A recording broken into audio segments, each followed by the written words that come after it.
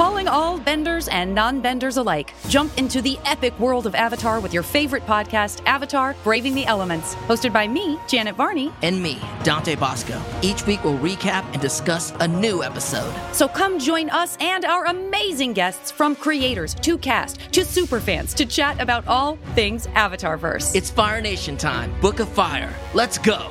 Listen to Avatar: Braving the Elements wherever you get your podcasts.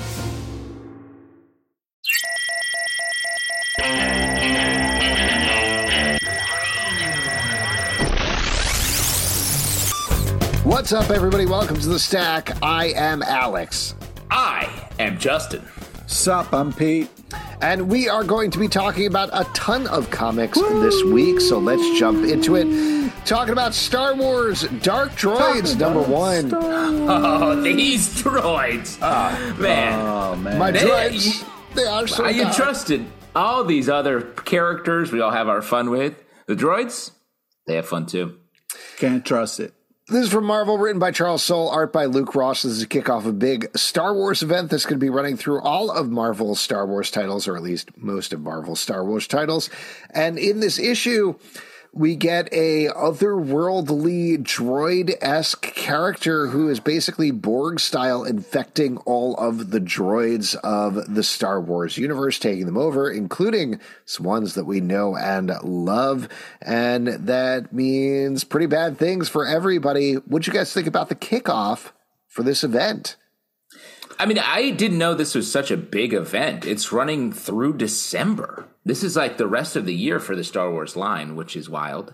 But I've been saying in all these Star Wars comics we've been reading, like, a lot of them, it feels like we're just filling in tiny gaps, and it's hard to really get invested because we know what happens to so many of the characters, like your Darth Vaders, your Luke, Leia.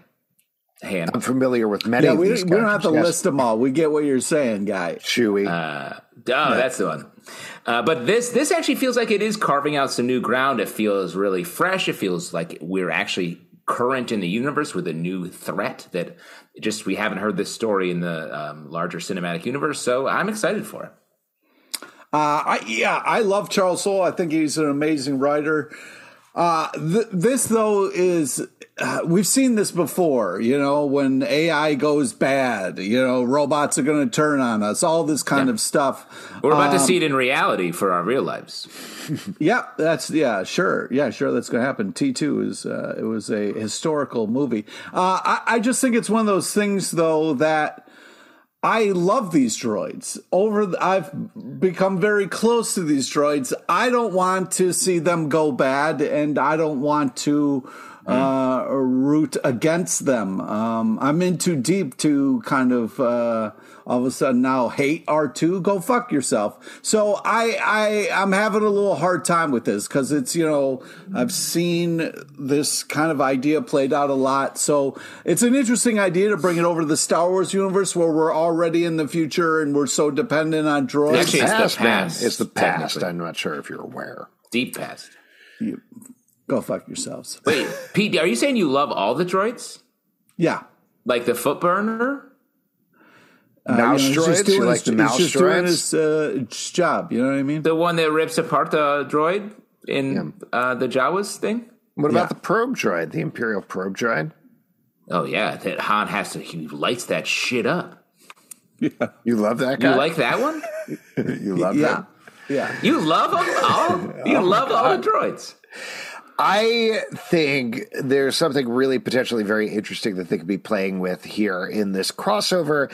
The often joked about, often discussed aspect of the Star Wars universe that these droids are happy slaves, to the point that they had that in the most recent season of The Mandalorian. They had a whole episode where the droids were like, oh, we love being in indentured servitude for our entire lives, where everybody was like, ugh. Yeah. So if you can play with the idea of what is the difference in the Star Wars universe between the way droids are currently versus this entity coming in and controlling them as a collective, I think there's something palpably interesting in terms of the thought process there. I don't know if that's what they're going to deal with, but it seems like that's something they're going to be talking about, given they give a wash of some droids are friendly, some droids are not friendly, and they give us a sense of that in this first issue here. So I'm really curious. I'm also curious because Charles Soule isn't part of just the Star Wars Marvel Brain Trust. He's also part of the High Republic Brain Trust. And there feels like this real willingness to iterate new ideas in the Star Wars universe right now. So we'll see. I'm not saying that I'm going to read every issue until December, but this first issue made me interested to read more, and ultimately that's the point of a kickoff. I trust Charles Soule. He has an unbelievable track record. I'll check it out because he's attached to it. I'm just a little cautious and a little worried about what we're doing. You just don't like the fact that C-3PO goes bad. Yeah, that would spoiler. More like C-3P. Oh no. Yeah, nice. Exactly. Thank you. Yeah, C-3PO'd, pissed off. Oh, that's pretty good too. Pete, you got Pete, one? wait, you got one? Here, I will give you a second because I have a question for you. You love even the droids that when they get scared, they turn into little helmets? Yep. Even the droids from the prequels that are bad at doing everything? Roger. They're like stick figures? Yep. They're like stick figures? Those suck. Love those. Oh, man. Sorry, buddy. They suck. What about Lobot? There was sort of a droid, but also a human from Empire? Mm-hmm. I will say one thing that I was very surprised they threw in here was that bonkers plotline from Solo where Lando likes to have sex with the Millennium Falcon. Yeah, that was Here's a shot. Let's forget about that. Let's never talk about that again. That was bad. Call that out. That was bad. But I also think that adds a whole other flavor to all of their interactions of Lando in the whole rest of the movie, all the movies. But even the panel that's in the comic, it looks like they cut out like some weird thing that was happening just out of frame where Lando was like doing something. Was like so the Millennium Falcon was like, I'll show you what you want. Why don't we move on and talk about the Sandman Universe Thessaly Special #1 from DC Comics. That's how you say that word. Written by James Tynion IV, art by Maria Lovett. This is spinning out of Nightmare Country, and as it says on the cover, this is an essential issue of that storyline as we follow everybody's favorite jerk witch in the Sandman universe as she tries to suss out. I mean, that's kind of what she is, right? As she tries to figure out why she has been sucked into the story that is being told in Nightmare Country and Nightmare Country, the Glass House or Glass Houses. I don't remember the Glass House. Yep. The Glass House. Pete, I was very surprised to hear that seemingly you love this. You were super into this. Talk about it. Yeah, I Maria love it. I think that this is crazy. Great art, some tripped out shit going on with the witches and magic and killing dudes and shit. But this is fun, and it's very interesting and a great story. I'm in. James Tynion is the most meticulous writer in JT4. comics. JT4. So like to see him really crafting the story, and you sort of feel a little bit of a meta narrative here of him starting to be involved in Hollywood and be like writing treatments for things. That's a meta narrative. That's a major part of this story. I love the cutouts, the text pages that we've seen popularized all across comics lately. I think it's really well done here, giving us some backstory from different times on Thessaly and how her life has unfolded, the bad things she's done, the things that happened to her. And I love that extra backstory. And I'm really curious, the overarching story about this person who is missing from the afterlife, essentially, and Thessaly's trying to track him down. There's this story that's unfolding on Earth, is really interesting and very subtly told. I think this whole area of the DC universe is going great. Yeah, this is great. If you have been off Sandman for any period of time, this feels like a worthy sequel to it. Get back on that sand train. Get back on that Sandman. There you go. And he makes an appearance. He does. That was very exciting. Like the actual one, not the Daniel one or David. Daniel. His name's just Daniel. There you go. To go from Sandman, not Dan. The Dream King, to this is Dan. It's like sort of a bummer. Let's just all. It's a This is Dan. We're going to be playing Mario Kart. You want to join? Dibs on Toad. Yeah. There you go. Oh man, that's my character too. That's weird. You guys are both Toads? We're both Toads. What are you? Dry bones, dog. Let's go. Dry bones. Yeah. I have a question for you. There's a dry bones Bowser, right?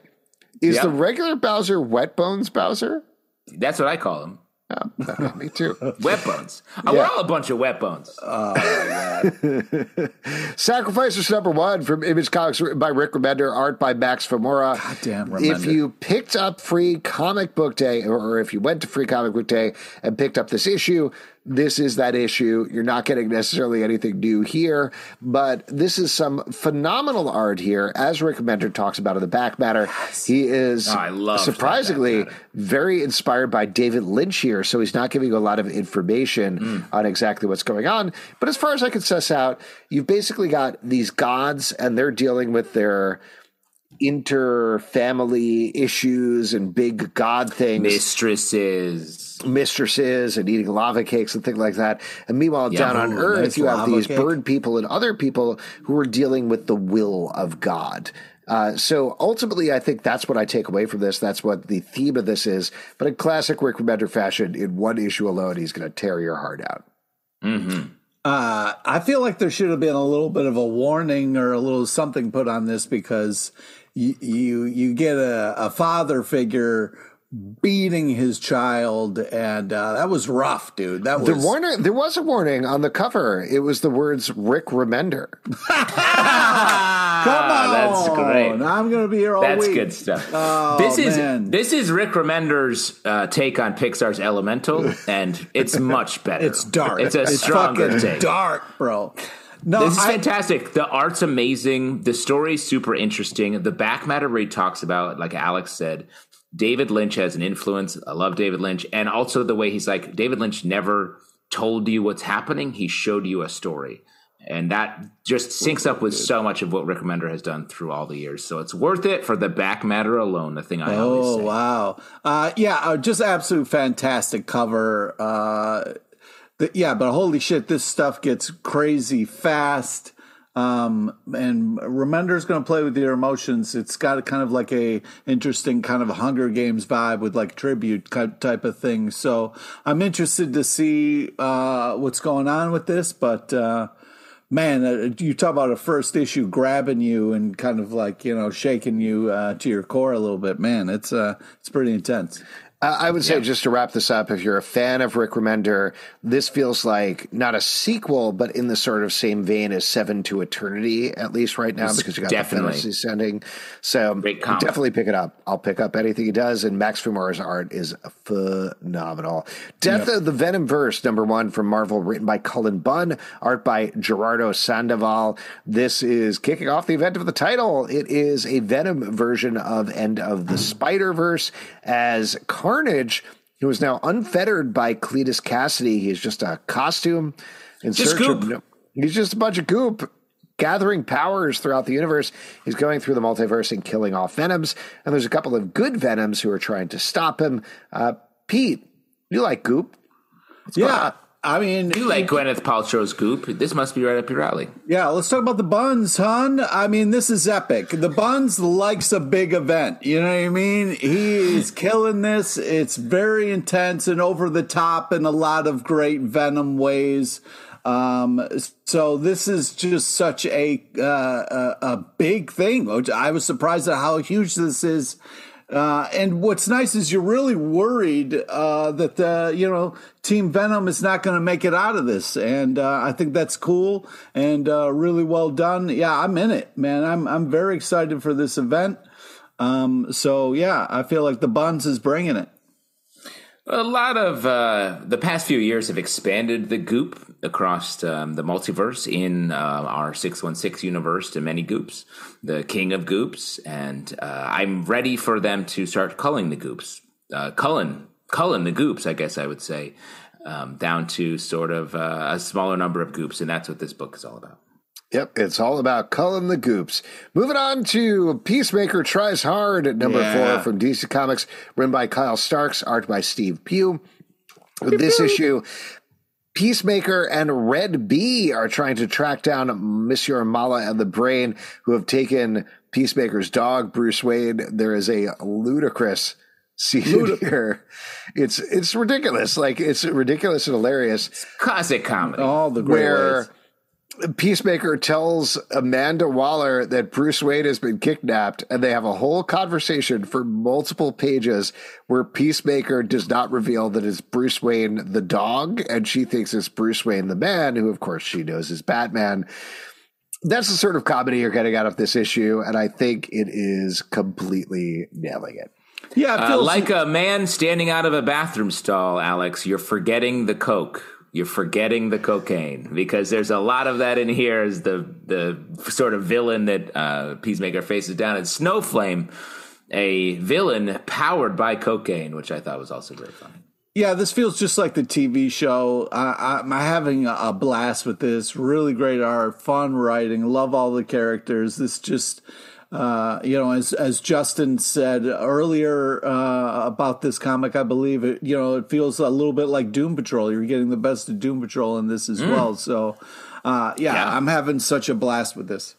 Well, and I'll also call out Steve Pugh's art. Steve Pugh has kind of become the go-to comedy artist at DC recently, and he crushes it, though. There's something about the expressions he put in the character facial faces reactions that are so 100%. funny, and it really nails the jokes. Buffy, the Last Vampire Slayer #1 from Boom Studios, written by Casey Gilley, art by Oriel Rogue. This is picking up on the Buffy, the Last Vampire Slayer mini-series that ran a little while ago by Sarah Galley. And here we are getting an older Buffy in a future time who is essentially working as the watcher to Tara and Willow's child, who has the powers of a witch as well as the powers of a slayer. There's a bunch of other things that are going on here, particularly between Buffy and Spike. Buffy is dealing with some trauma of her own that we don't 100% have the sense of here. I loved the mini-series that they did, and I think we all really liked it. What did you think about this follow-up? Yeah, I thought this was very enjoyable, fun, kind of like breaking the fourth wall right in the beginning to kind of like liven it up a little bit. I love the art style. It definitely makes you want to read more. I think they did a good job of mixing humor and action in this, and it's a great kickoff for it, I feel like. It's a dense read. I think if you're a fan of the Buffyverse, this is definitely right up the alley, and I have been liking these. But I will say they definitely take their time with a lot of the characters and really let them breathe during this story. And this, especially for a #1, I wish it moved a little bit faster or had a larger premise statement at the top. I like the surprise at the end, and I think the second issue is going to be a little more propulsive. I agree with you on that. I like the Buffy Spike stuff quite a bit. I thought that was interesting. What is Buffy dealing with? What is her trauma? Spike She almost kills him. Yeah, Spike being this force of good in her life. I also like this new Slayer, this child of Willow and Tara. It's an interesting character. But like you said, there's a lot of stuff going on. And for example, they introduce Anya as her temporary watcher, but I'm a fan of Buffy. I was like, is that Anya? Is that the character they put on? Because they don't say her name for several pages. And I don't know. That's the sort of thing, the information you need to provide in comic book format when you're not just having the actor show up. So I'm still interested in this. I like what Boom Studios have been doing with the Buffy line, but we'll see how this goes. The Amazing Spider-Man Annual #1 from Marvel, written by Erica Solz and Celeste Bronfman, art by Julian Shaw and David Lopez. The front story is focusing on the first meeting of Hallows' Eve and Spider-Man, and then we're going to get a backup story as well, focusing on Mary Jane. Is that right, if I remember correctly? Mary Jane, Peter, and some X-Men stuff, essentially. Yeah, there you go.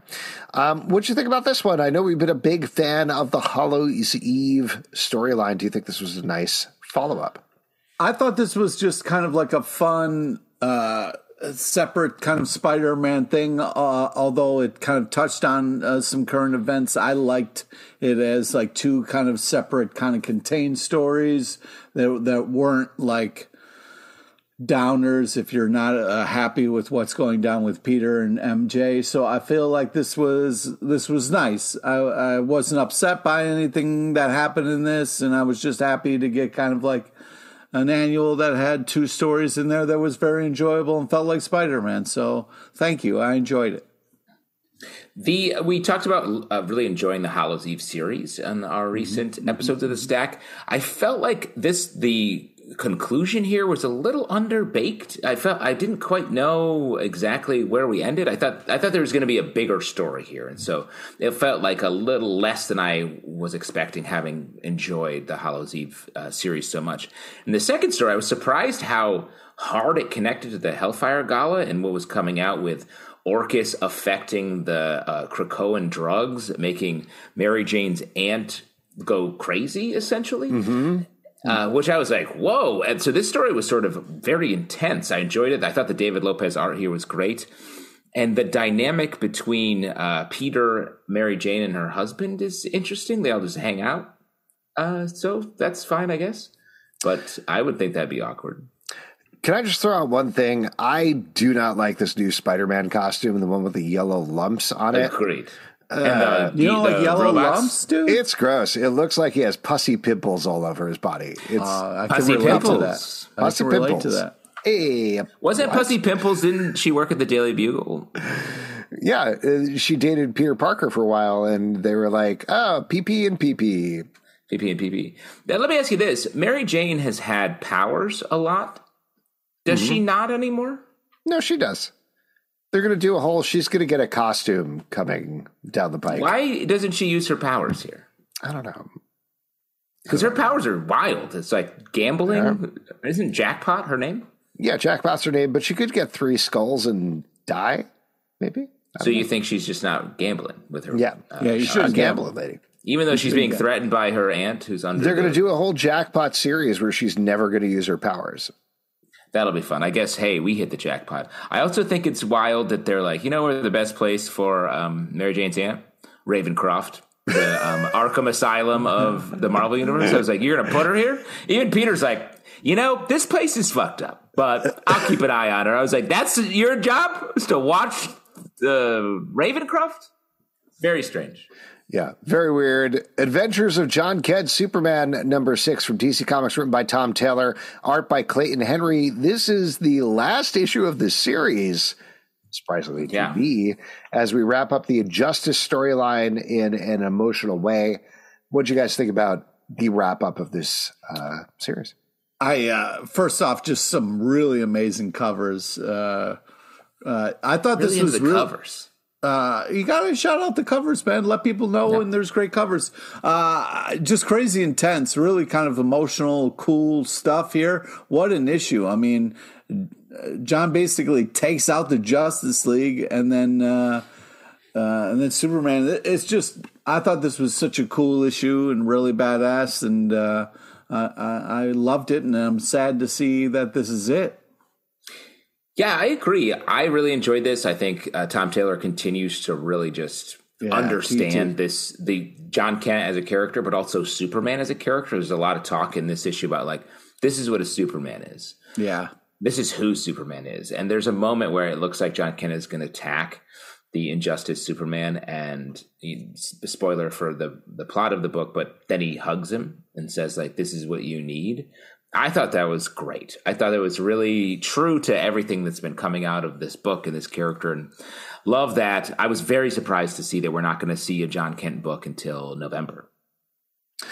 I don't remember whether we talked about this on the podcast or not. I know we talked about this on the Patreon Slack a little bit, but Tom Taylor, who, mind you, wrote dozens of issues of the Injustice comic, has very publicly said he couldn't wrap his head around the idea of injustice. He couldn't wrap his head around the idea of a Superman who kills at any point. And he did it anyway, and he had fun with it. He wrote the crap out of that comic book. But this, to me, this arc and this issue in particular are his very specific rejoinder against the Injustice universe and why it doesn't work. And for that alone, I thought this was a lovely issue that got me very emotional while I was reading it. I'm sad to see this title go, but I think it wrapped up really, really nicely. Agreed. Ready for a career in behavioral health? Earn your online degree at Herzing University. Choose from health and human services, psychology, or social work programs. Gain the skills to work, coordinate, and manage nonprofits. Secure a bachelor's in psychology to study mental health, or advance your social work career through our online Masters of Social Work. Let us help you become a social change agent. Your future starts now at Herzing University. Text HEALTH to 85109. That's HEALTH to 85109. Or visit herzing.edu. Quest number 1 from Image Comics, written by Jonathan Luna and Crystal Wood, art by Jonathan Luna. This is a new fantasy epic from one of the Luna brothers, as a wedding day is attacked by some godlike, demon-like characters who take the main characters, or we assume the main character's husband. And then, spoiler, though you can probably figure this out, she chases after him at the end of the issue. Justin, with a guy. You're a big Luna head. What'd you think about this? Yeah, you're Luna. Any Luna brother art, you're gonna just love seeing people getting ripped apart in different ways. The Lunas love having just people at a distance getting all their whole body torn apart and loose blood flying around. loose blood. A lot of loose blood.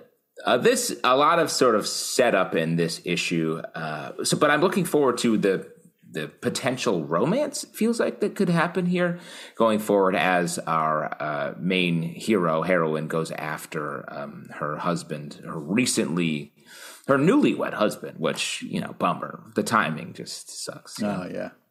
I think this is a really great issue. I mean, I was a little worried when I saw one of the Luna brothers because I thought we were just going to have weird sex shit for a while. But I thought this was a fantastic first issue. Don't worry, it's coming. This was a fantastic first issue, action-packed. Nobody likes weddings. They're boring as shit, so you got to have some adventure in there. So I thought this was just... murder, a lot of the guests dying. Yeah, I thought that was a fun twist. I just think that really great setup, very interesting premise. I'm on board. I'm excited for this. I wanted a little more of this, more from this, excuse me. I like Jonathan Luna's art quite a bit, but... we've seen the story a million times. There are different characters. What? You've seen the story where someone's gets married and then giant dragons bust in the room and start murdering people? You've seen that before? Yeah, kind of. I've seen variations on it. As recently as the Willow series, it's not the exact same thing, but monsters attack a kingdom that is at peace. They take a character away, and then everybody has to chase after them. I understand that's the point of Quest. But what's the twist here? What's the thing that is different about this world or this story that's going to keep me coming back to it? Oh, my God. I agree. I don't know. Wow. Real disagreement on the podcast. Why don't we move on and talk about Astonishing Iceman, #1 from Marvel, written by Steve Orlando, art by Vincenzo Caruto. This is... continuing the Fall of X storyline that kicked off at the Hellfire Gala. As you may know if you read Hellfire Gala last week, Iceman melted. He died. And here we find out, of course, he's back, but he's back in a very diminished capacity, basically being held together by his boyfriend, barely, and still fighting Orcus, fighting other folks throughout the Marvel Universe. Pete, I know of the 2 X-Men issues we're going to talk about this week, this is the one that you liked, so take it away. Well, you don't know my thoughts on the other X-Men book yet. I guess not. I guess we'll find out. Maybe you loved it. I guess we will find out. I just think that Steve Orlando is a great writer, really hilarious, and it was, it kind of had a Johnny Storm kind of feel for Iceman a little bit, where, you're just kind of flying around doing his thing a little bit. So I thought this was a really fun issue in the midst of all the kind of madness. Also kind of heartbreaking once he kind of you realize what's going on with him. So it was a nice kind of reveal of all the things that are kind of going on with the Iceman. So yeah, Steve Orlando is a great writer, and he does a great job of kind of making things kind of light and fun. So I really enjoyed this issue. Lots going on. The idea that he's on a ticking clock is maybe not a person anymore, and is like sort of I'm a little confused about how it actually works. It's like almost feels like an emotional resonance is what Iceman is now, through his inhuman boyfriend. But otherwise, that's scary to me. But they seem to be having fine. What's scary about someone who just runs on emotions, man? Some of us, that's the only way we can get by. If I was running on your emotions, if the only way I lived is you sustained me, I'd be worried about that. You could live a long life if you ran off my emotions. I got emotions for days. Well, anyway, there's that. City Boy number 3 from DC What did you Comics. think, Alex? Oh, I liked it. I enjoyed it. Like Pete was saying, I think Steve Orlando has a good sense of humor. Really liked Iceman's riff on the Fortress of Solitude. I thought that was a fun little detail. I was surprised about the time jump from the Hellfire Gala to here, that we aren't getting something immediately, but instead we're picking up a couple of weeks or maybe even months later as other things were going on. But ultimately, I don't know, it's a romance, action, adventure-y thing with Iceman, and I think that's a good place for place for him to be, and also a good place, and us, and also nice. Steve Orlando. Steve Orlando plays with that stuff really well. Yeah. City Boy number 3 from DC Comics, written by Greg Pak, art by Minkyu Young. This is, I think, finishing up the first arc, or at least it seems like it's finishing up the first story of City Boy, a character who can feel and kind of control cities. Here, he's getting some important lessons from Superman about Metropolis, the city, as well as being a hero. What'd you think about this? Well, I mean, Pete, this was your book. This is your book of the week. I mean, I'm a Pac-head, dude. If Pac's there, I'm there. I love the use of Superman in this issue. I thought this was a really great use of the soups. Just, soups. Very kind of touching story. I really love this. I love City Boy. I think this is a cool, unique character, and I'm very excited to see what Greg Pak is going to do with this. Fantastic art. I've really enjoyed this issue. Like the bodega on 35th Street by the old Pulp Secret offices, great soups. This book, otherwise, I like the character of City Boy. I guess I just we deal with a lot of the sort of negative things that happen to City Boy in this first 3-issue story. Looking forward to seeing the positive side. I love the idea of City Boy going around to all the major cities of the DC universe and sort of like seeing how they manifest. That's super interesting. Yeah. Again, it feels like an extension of this old Sandman story from, like, I want to say the World's End arc about a man who falls into a city's dream. Great issue if you want to check that out. And then this feels like a great extension of that. Yeah, I mean, I don't know why you're so negative. You know what I mean? Like, sometimes you got to work through stuff before you can enjoy it, you know? I don't know, Pete. Just resonate your emotions into my body, and then I'll feel them. Fire and Ice, number 1 from Dynamite, written by Bill Willingham, art by Leonardo Manco. Of course, this is an adaptation of the restaurant chain that uses hibachi cooking to create. I think they're actually closed. So yeah, I think that's a shame. Anyway, this takes place in a fantasy world where one place is hot and one place is cold, and they're fighting. Fire and Ice. They're fighting, man. And maybe a denizen of the fire realm is going to strike up some sort of relationship with a denizen of the ice realm. This is Bill Willingham's take on Pixar's Elemental, which is great that there's a lot of, that's the thing to really adapt. I thought this was a Coden Red Sonja thing. It's not. Just to be clear. Well, what's nice about it is it does have like a little Conan kind of feel. There's like very old school kind of fighting and cool stuff in there, which I very much enjoyed. It leans a little bit on the TNA, which I didn't appreciate. But other than that, I feel like this is a fun book, and I'm very excited to see what's going to happen. I feel like Bill Willingham took 2 great Frank Frazetta paintings, set them up at an Italian restaurant, Lady and the Tramp style, played some this instrument, a accordion, and what came out was this comic book because they had sex, the paintings. Mm-hmm. My big question about this book is why does the title treatment go so hard? Like it goes crazy hard. It's like Fire and Ice. This is the biggest thing you've read in your entire life. And it's very impressive. It definitely grabbed my attention. I don't know. It grabbed my attention, but like it's definitely not fading into the background or anything like that. It's very big and bombastic. That's all I'm saying. That's how you make some noise visually. Yeah, make some cover. noise, Pete, let's go to our cover correspondent, Pete LePage. Lovely cover. There it is. And now back to you for the weather, Justin. Fantastic Four, number 10 for Marvel. We got a lot of fire and ice coming in here. Fire in the morning, ice in the evening. Don't be the mouse in the middle. That's fire and ice. Don't be the mouse in the middle. Fantastic Four, number 10 for Marvel, written by Ryan North, art by Leandro Fernandez. In this issue, the Fantastic Four is interacting with people that move on a different timeline than they do.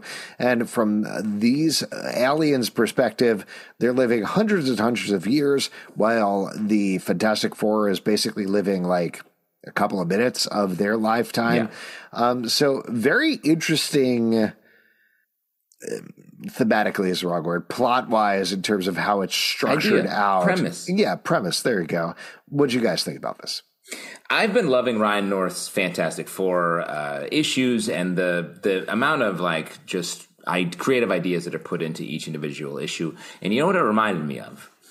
Star Trek The Next Generation. If you're a Star Trek The Next Generation head, like this is the comic for you because it has that same like strong idea, characters that are just like essentially good, just trying to get through their mission. We don't spend a lot of time with any of them emotionally, but I think we will as it unfolds. I read this and was like, what? And then I read it again and I was like, what? Who?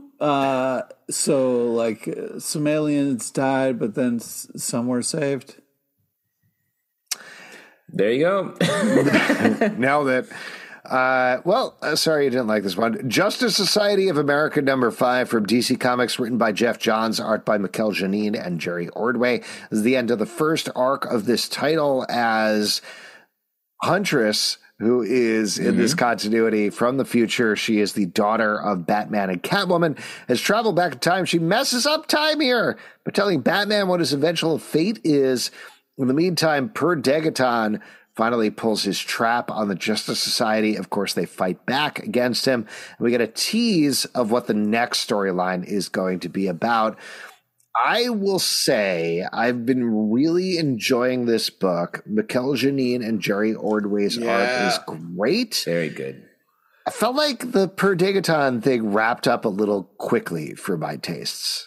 I think that's fair. I think it's probably going to come back because to me this feels like some classic Jeff Johns wants to write this title for a long time, like some classic like Flash stuff, Green Lantern stuff, laying out a lot of things and we'll just pay them off down the road.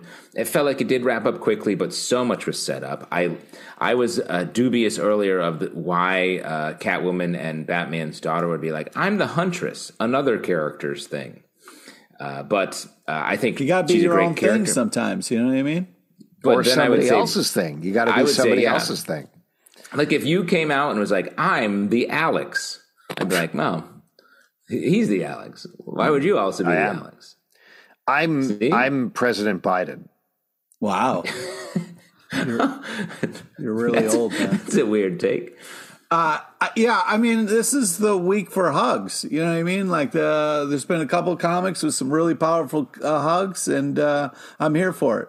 You know, you're going to hug Batman, but Batman's not going to hug you back. You know what I mean? Like, he's still pretty cold as ice. So, call back to Fire and Ice. But I did think this was a fun issue. Call back to Iceman. Call back to anything cold. Winter. Call back to Iceman, yeah. Call back to Winter. Super tight bananas art, though, really solid issue. Yeah, I had a great time with it. I mean, I bet Batman, if he does hug, he just does a little tap.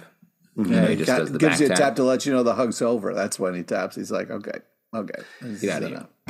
Do you know who is going to hug you for a long time? Mother Nature, number one, which comes out August 8th from Titan, written by Jamie Lee Curtis and Russell Goldman, art by Carl Stevens. You might know Jamie Lee Curtis from such movies as Trading Places.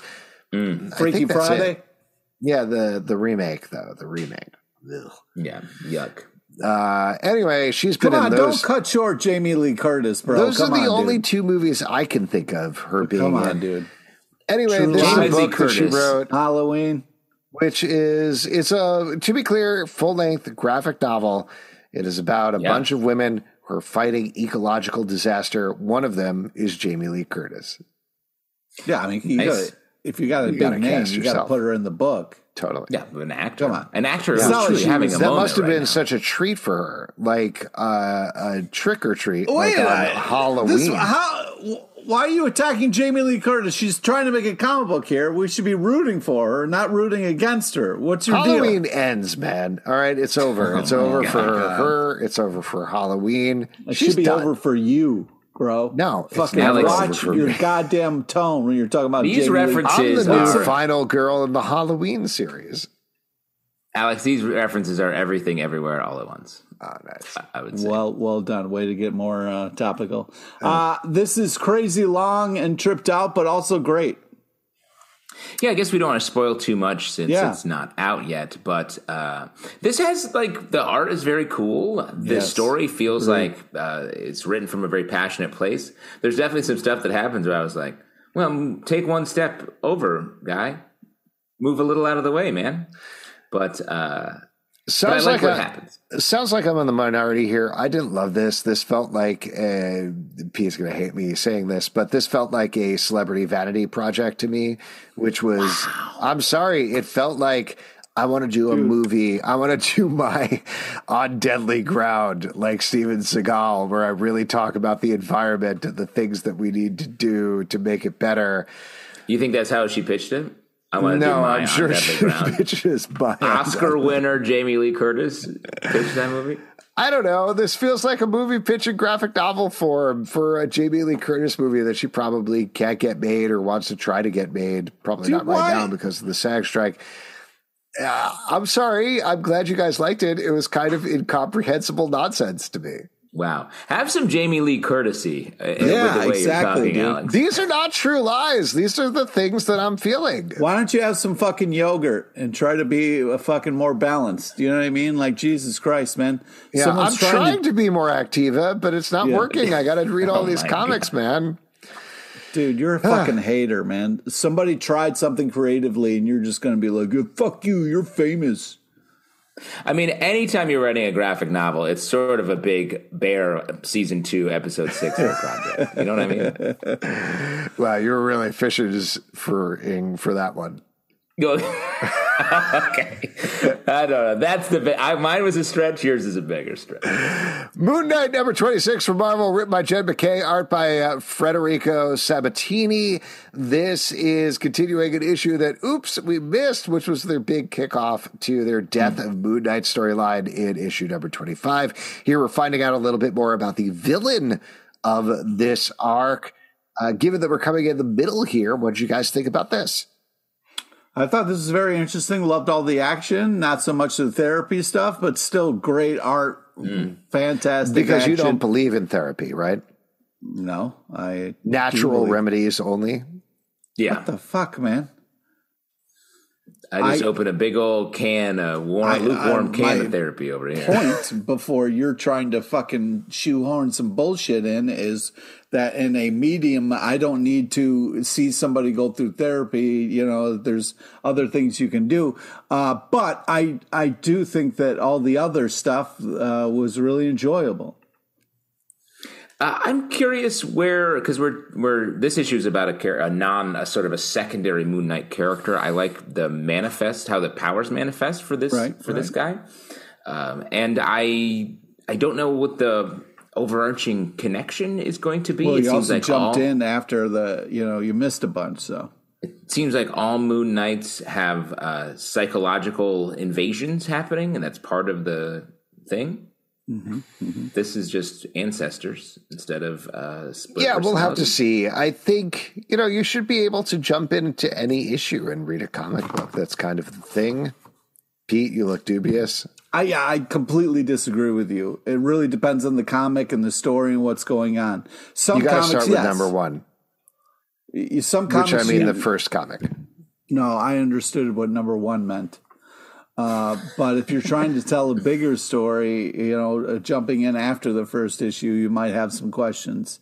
I say give it the benefit of the doubt. This is a great team on this. This is some really enjoyable art. I think we'll get our answers questioned as we go. This is the mother nature of Moon Knights. Wow, dude. Wow. You need a Jamie leave it alone. Chris. Yeah, exactly. Would you fucking drinking Haterade over there? What the fuck, man? Wow. Let's move to our Night Terrors block and talk about a bunch of stuff that's coming out for the DC universe This will shut week. you up. What? Definitely not. I'm about to read so many names. We are going to be talking about a bunch of Night Terrors books, including Night Terrors Ravager #2, written by Ed Bryson, art by Dexter Soy. Night Terrors The Joker #2, written by Matthew Rosenberg. Bergie. Art by Stefano Raphael. Night Terrors Batman #2, written by Joshua Williamson, art by Gilliam March and Trevor Hairsine. Night Terrors Black Adam 2 by Jeremy Hahn. Night Terrors Poison Ivy #2, written by G. Willow Wilson, art by Adagon Ilhan. If you haven't been paying attention, the DC universe has been taken over by a villain named Insomnia, who is putting everybody into their nightmares in order to find something called the Nightmare Stone. We're in month 2 of this now. We're finally getting issue #2s. As we have been doing the past couple of weeks, what jumped out to you? What did you like? What did you think was interesting this week? The Ravager issue had 3 amazing covers, just really unbelievable. The black and white one was so cool. I love to see the Ravager in this issue. It was such a badass issue. Really enjoyed it. Joker one continues to just be really insane. This whole Joker having a day job is so creepy and so dark and so weird. Like his son, spoilers, but his son finding the Batman's dead body was such a fucked up thing. The Poison Ivy one, it just was so creepy. The art, the smiles, it reminds me of that Smile horror movie where it's it's just Smile. Did you watch that? No, I couldn't. No, It's actually not that good, and it's not that scary. The smiles are really scary. Smiles are. But yeah, I continue to really enjoy this. Some of the issues are more just a character having a nightmare, but some of them are just really in depth and a lot happens. I highly recommend the Ravager issue. I really enjoyed the Batman issue by Joshua Williamson. Some nice, well-tread ground of Batman dealing with his parents' death. But I thought this was a sort of the scene between Batman and the young Bruce Wayne. I thought was really nice and something I hadn't really seen handled in that way before. So that was really cool. I was surprised how seemingly essential the Black Adam issue feels like it will be in the main Night Terrors book. None of these books really push the overarching story forward, which Insomnia is just looking through all these people's brains to see if they have the Nightmare Stone. But as everyone keeps talking about Sandman, feels like Sandman has the Nightmare Stone. Mm-hmm. Oh, interesting. Interesting take. I just want to touch on the Batman thing. You brought up a really awesome, touching moment there that got me in the feels. I mean, that whole thing about him talking about his family that he created was just such a nice moment. Really nice. Yeah, I'll call out 2 here. One, The Joker is my favorite title out of this whole event so far. It's so funny and satirical, and Stefano Raphael's art is so good. The way that he's drawing Joker in this office and everything is perfection. And like you guys said, the Batman issue, I think the thing that elevates that a little bit is Joshua Williamson is the architect behind this event, so he has a better handle on where it's going and what the key moments are and the things that he needs to hit. Yeah. We're dialing into Batman's emotional stuff here, but it clearly brings Insomnia to the forefront, ties it a little more closely. So not that this is the only thing, but it makes it feel a little more important for the overall event. And that's kind of what I'd say about that. But overall, continuing to enjoy this. Let's move to another event, X-Men number 25 from Marvel, written by Jerry Dugan, art by Stefano Caselli. This is an issue following up directly on the events of the Hellfire Gala in a similar way to Astonishing Iceman, but is pushing things even further. We're catching up with a bunch of different characters, finding out what's going on with Dr. Stasis after the Hellfire Gala, Cyclops, Kitty Pryde. Cyclops. Here's what I'm really appreciating about this right now is this seems to be looping in a lot of stuff from a lot of other X-Men events in a very clear, it's not even a subtle way. Like the event that happened at the Hellfire Gala is being called publicly the Mutant Massacre, which is the name of an event of the X-Men. The way that Cyclops is tied up on a big X and being tortured by Dr. Stasis, to me, feels like a lot of different things, but definitely like the Australia era X-Men with Wolverine being tied up by the Reavers and put on that big X. So there's a lot of like visual call outs there. I love the idea of Kitty being, now that she's the only one who can go through the gates, being like, she's the only one that, she's the Wolverine. She's the only one that can take care of any business for everybody. And she's feeling it. She's taking on this new/old identity of Shadowcat, going all the way back to the classic Chris Claremont Wolverine and Kitty Pryde miniseries, where she got corrupted by Ogun. Is that the name of the character? I think so, yeah.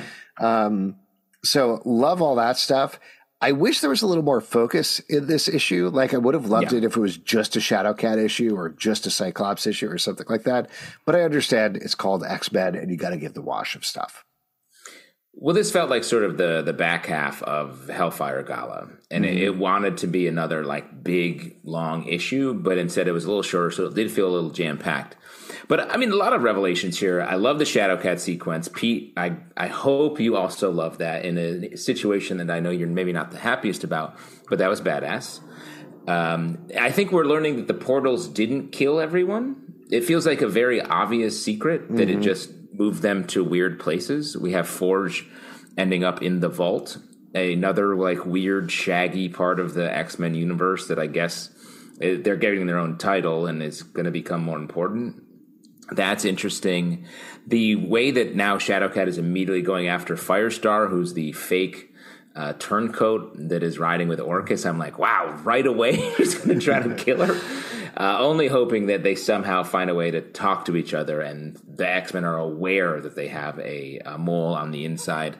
But in general, this is just, I'm excited and refreshed for the X-Men universe right now. Pete, you've been hiding in the shadows like some sort of cat, intangible, with several swords inside both Alex and I, our heads. So please, yes, thank you for bringing that up. That was my first point. Sick cover, really sick cover. Loved it. Loved the quote at the beginning, which I thought was a very kind of cool way to start. But then as it kind of goes on, it kind of reveals more than what you think. I really hate how they're doing this thing at the start of the X-Men book with like X weeks ago. Go fuck yourself. Tell me how many weeks ago. All right. 10. It's 10. I write 10. You fucking dumbass. Anyways, these complaints are you're getting so ornery. You're getting so ornery now. Yes, you're complaining about the mail being a couple minutes late. Complain. Wow, that's a very specific reference. Why don't get off my lawn? So is your complaint about one tiny box that says X weeks ago? Yeah, well, it's a running thing that they're doing in their comics, and if you like it, it's kind of enjoyable. But if you hate it and you keep seeing it, it kind of drives you insane. So, anyways, it's hard to see Kitty Pryde go so dark. You know what I mean? Where she's snapping necks and shit like that, which I have more hope for Kitty Pryde. So, as someone who enjoys violence, it puts me in a weird position where it's like, oh, man, it's hard to see Kitty Pryde go so dark so fast. But I really enjoyed seeing Scott Summers tied up and tortured. That was very nice. So that was you're cool siding with Dr. Stasis in this scenario? Yeah. No, but if I was in charge of anything, the first thing I would do is just fucking sew his eyelids shut and be like, why don't you fucking go fuck off in the corner for a while? Oh, my God. Anyways, wow, we got a real Orcus member over here. but also there's a lot. I like how fast things are moving. You know what I mean? So that makes me excited about the future, and we're not going to kind of dwell on that stupid fucking gala. Well, that's going to be the next several months of the storyline. Let's move on to talk about Love Everlasting, number 10 from Image Comics, written by Tom King, art by Elsa Charretier. In this issue, our main character is old. She's crazy old. She's aging. She is moving through time, even though everything has stayed in 1963 in this simulation or whatever she is trapped in. And ultimately, there's a big spoiler here, but by the end of the issue, now that she's old, she meets somebody and actually falls in love for real. And then, of course, in a total gut punch, the cowboy who kills her whenever she falls in love. Spoilers, dude. Say spoilers at some point. I did say spoilers just like 5 seconds ago. Shoots her and she dies, and she goes back to being trapped in the same thing. And she has decided now she's going to take the fight to him. She's going to kill the cowboy. She's going to kill her mother. I think we're heading into the last two issues of this title. Yeah. I'm definitely entering this issue. I felt like we need something to happen. We need some sort of turn here. But then it did. And then it did. So there you go. You got to trust in Tom King. He definitely plays the long con. He keeps it coy for a lot of his books. But they are all always interesting, I feel like. And this is no different. This reminded me of Remender's quote about David Lynch, where it's like, hey, you don't need to show everything. You tell everything. You can just show it, tell the story. And that's what this is. It's sort of just watching it. We're seeing that it's the love is the endpoint, and the repetition of that is like a trap, but also we love being in love as people. Like, there's just a lot of great ideas here. Yeah, I love love as well. But I think that, at the last issue, I was kind of going and saying, like, you got to give me more, Tom King. And they did in this issue. The old people love was very, very touching. Yeah. And then it turns dark and weird. But this continues to be a very enjoyable, bigger story that Tom King is telling, and it really kind of cranked it up in this issue. So I'm very happy where things are, and then excited about how this is going to all kind of come together. So really great issue. If you've been kind of like, I don't know, definitely kind of check back in, because it's worth it. Let's talk about Doctor Strange, number 6 from Marvel, written by Jed MacKay, art by Juan Gedeon. In this issue, Doctor Strange fights a war for thousands of years. Thousands of years, but it lasts a very short time in the real world. What'd you think about this one? Well, I really enjoyed this issue. I've really been enjoying Jed MacKay's run here. Jed MacKay's writing 1 million comics right now in the Marvel Universe. I really have been enjoying almost all of them. This is setting up just a great new Doctor Strange villain that we get paid off. Next issue, Doctor Strange fights the war-ravaged version of himself, who's more skilled, but also hardened and dark. This great setup. Looking forward to the payoff. Yeah, I mean, Doctor Strange goes to war, learns how much it sucks. I think the art's really unbelievable. And then I think I'm going to check out the next issue because it's an interesting Strange versus Strange kind of battle royale. The Oddly Pedestrian Life of Christopher Chaos, number 2 from Dark Horse Comics, written by Tate Bromble, art by Isaac Goodhart. This is following a teenager who has maybe some sort of powers, whatever it is. He's very smart and can invent things. And he is in a world where creatures like werewolves and vampires and others are real. He watched his crush explode and get killed by some mysterious beings and is working to bring him back. In this issue, he tangles with a Dracula-themed superhero who may or may not be somebody he knows. What'd you think about it? I think we all liked the first issue. What'd you think about the second one? This book's it's chaotic. It has like real teen energy to it, and I think that works. That's what the story is. The story's interesting. It's mashing up a lot of different genre things at the same time. Very Batman, very vampire-centric. Then we have this sort of maybe cult, like vaguely religious cult here. So a lot of great elements coming together, and I feel like sometimes that can feel a little like it's still stolen. This feels like it's really earned to me. I like this. Yeah, I think that, I disagree with the title. This is more than pedestrian life. I mean, this is really a lot going on. This life seems sort of exceptional. Yeah. Honestly. He's busy. Love the art style. I think it's a very cool and interesting story. I'm really digging it. A lot of crazy twists and turns. The guy kind of basically, you got Dracula and a werewolf sitting right next to each other, live streaming. Those guys what's more never interesting agree. than that? Yeah. Famous. There you go. They're at the Monster Mash together. It was a graveyard smash, I heard. There we go. Yeah. Oh, really? I hadn't heard that. Breaking news. Scarlet Witch #7 from Marvel, written once again by Steve Orlando, art by Lorenzo Tometa and Sarah Pichelli. In this issue, Scarlet Witch is once again helping somebody out, except part of the person that she's helping out is Magneto, or Daddy. Or is it? Or is it? Do you not think it's Magneto? No, it's not. It's his clone twin, Joseph. Oh, that's right. Oh, it's Magneto. I don't think that's his name. Remember this guy? He was hanging around Joseph. the X-Men for a while. Yeah. And this was like maybe 10, 12 years ago. I think he later became evil for a bit. Yeah, old Joe. Huh. Yeah, we remember. All right. Guess I missed that. Sorry about that.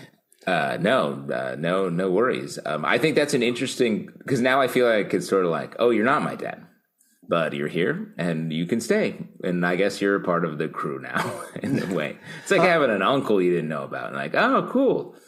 I mean, not super emotional, but like cool, I guess. First off, I don't like the shots fired at uncles over there, so I don't appreciate that.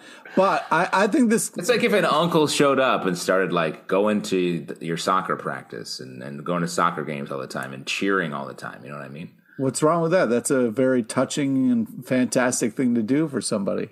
Or if an uncle started stealing all the beer in the fridge downstairs. Hey, I don't like these personal attacks. This story continues to be awesome. This is a lot of fun. I love all the adventures that she is having. Super tight bananas art, and shout out to Darcy. Great art. This is just Steve Orlando is very smart and knows how to write comic books and have fun while doing it. And I'm having a blast. Given everything that's going on in Florida, here's one Orlando you'll want to visit. Wow. Put it on the cover. This is, then Pete will talk about how great the cover is. I also just want to say that this feels like Steve Orlando's like main book. This is like the statement book, and it's so good. It's hitting the notes. The art is backing all it up. Last but not least, Once Upon a Time at the End of the World, #8 from Boom Studios, written by Jason Aaron, art by Leila Del Duca. In this issue, the paradise that our main characters have created, of course, is starting to fall down. We get some flashbacks to the beginning of it as well, but man, what a tragic arc for a book that already started at the end of the world. Yeah. This book is wild. Like, it was a maybe romance with a lot of like Mad Max elements to it, and now it's into like a sex utopia and the ramifications of like trying to have relationships with people while they're also in open relationships, basically. And it's just amazing to me how much of that is in this book. And then also there's maybe a mist that's making people... Yeah, evil sex mist is what I have written down in my notes. Yeah. You have that in your notes a lot, though. Like, I wish there was a sex mist, an evil sex mist, maybe. No. I think this is the first time. Is it a sex mist? I think this is the first time I've ever written the sentence "evil sex mist." You've seen and back with Justin vision. for weather. We got an evil sex mist coming in, so watch out, folks. You're gonna have wet bones going forward. Oh my God! I just think the story is kind of like gone off the rails. Like I was like, okay, love at the end of the world, highly unlikely, but I'm in. And then it kind of like kept getting crazier and crazier. And now I'm just kind of like, what the fuck is happening anymore? So I'm still in it to win it, but I'm kind of like, shit is getting really weird. And I would like some kind of, things to start making sense. I'd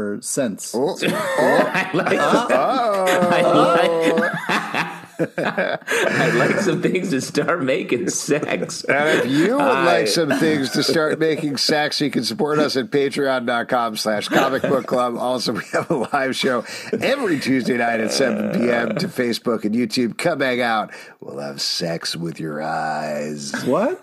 Right? Ears. No, we won't. Subscribe on Apple, Spotify, Android, not on Stitcher. Stitcher is going away at the end of August, so please don't subscribe there anymore and go subscribe other places. We're on every major platform, but you can check us out socially at Comic Book Live on Twitter, Comic Book Club Live on TikTok and Instagram, comicbookclublive.com for this podcast and many more. Until next time, we'll see you at the comic book shop. Sometimes when we finish this podcast, I think back and I'm like, did anything we say make any sex?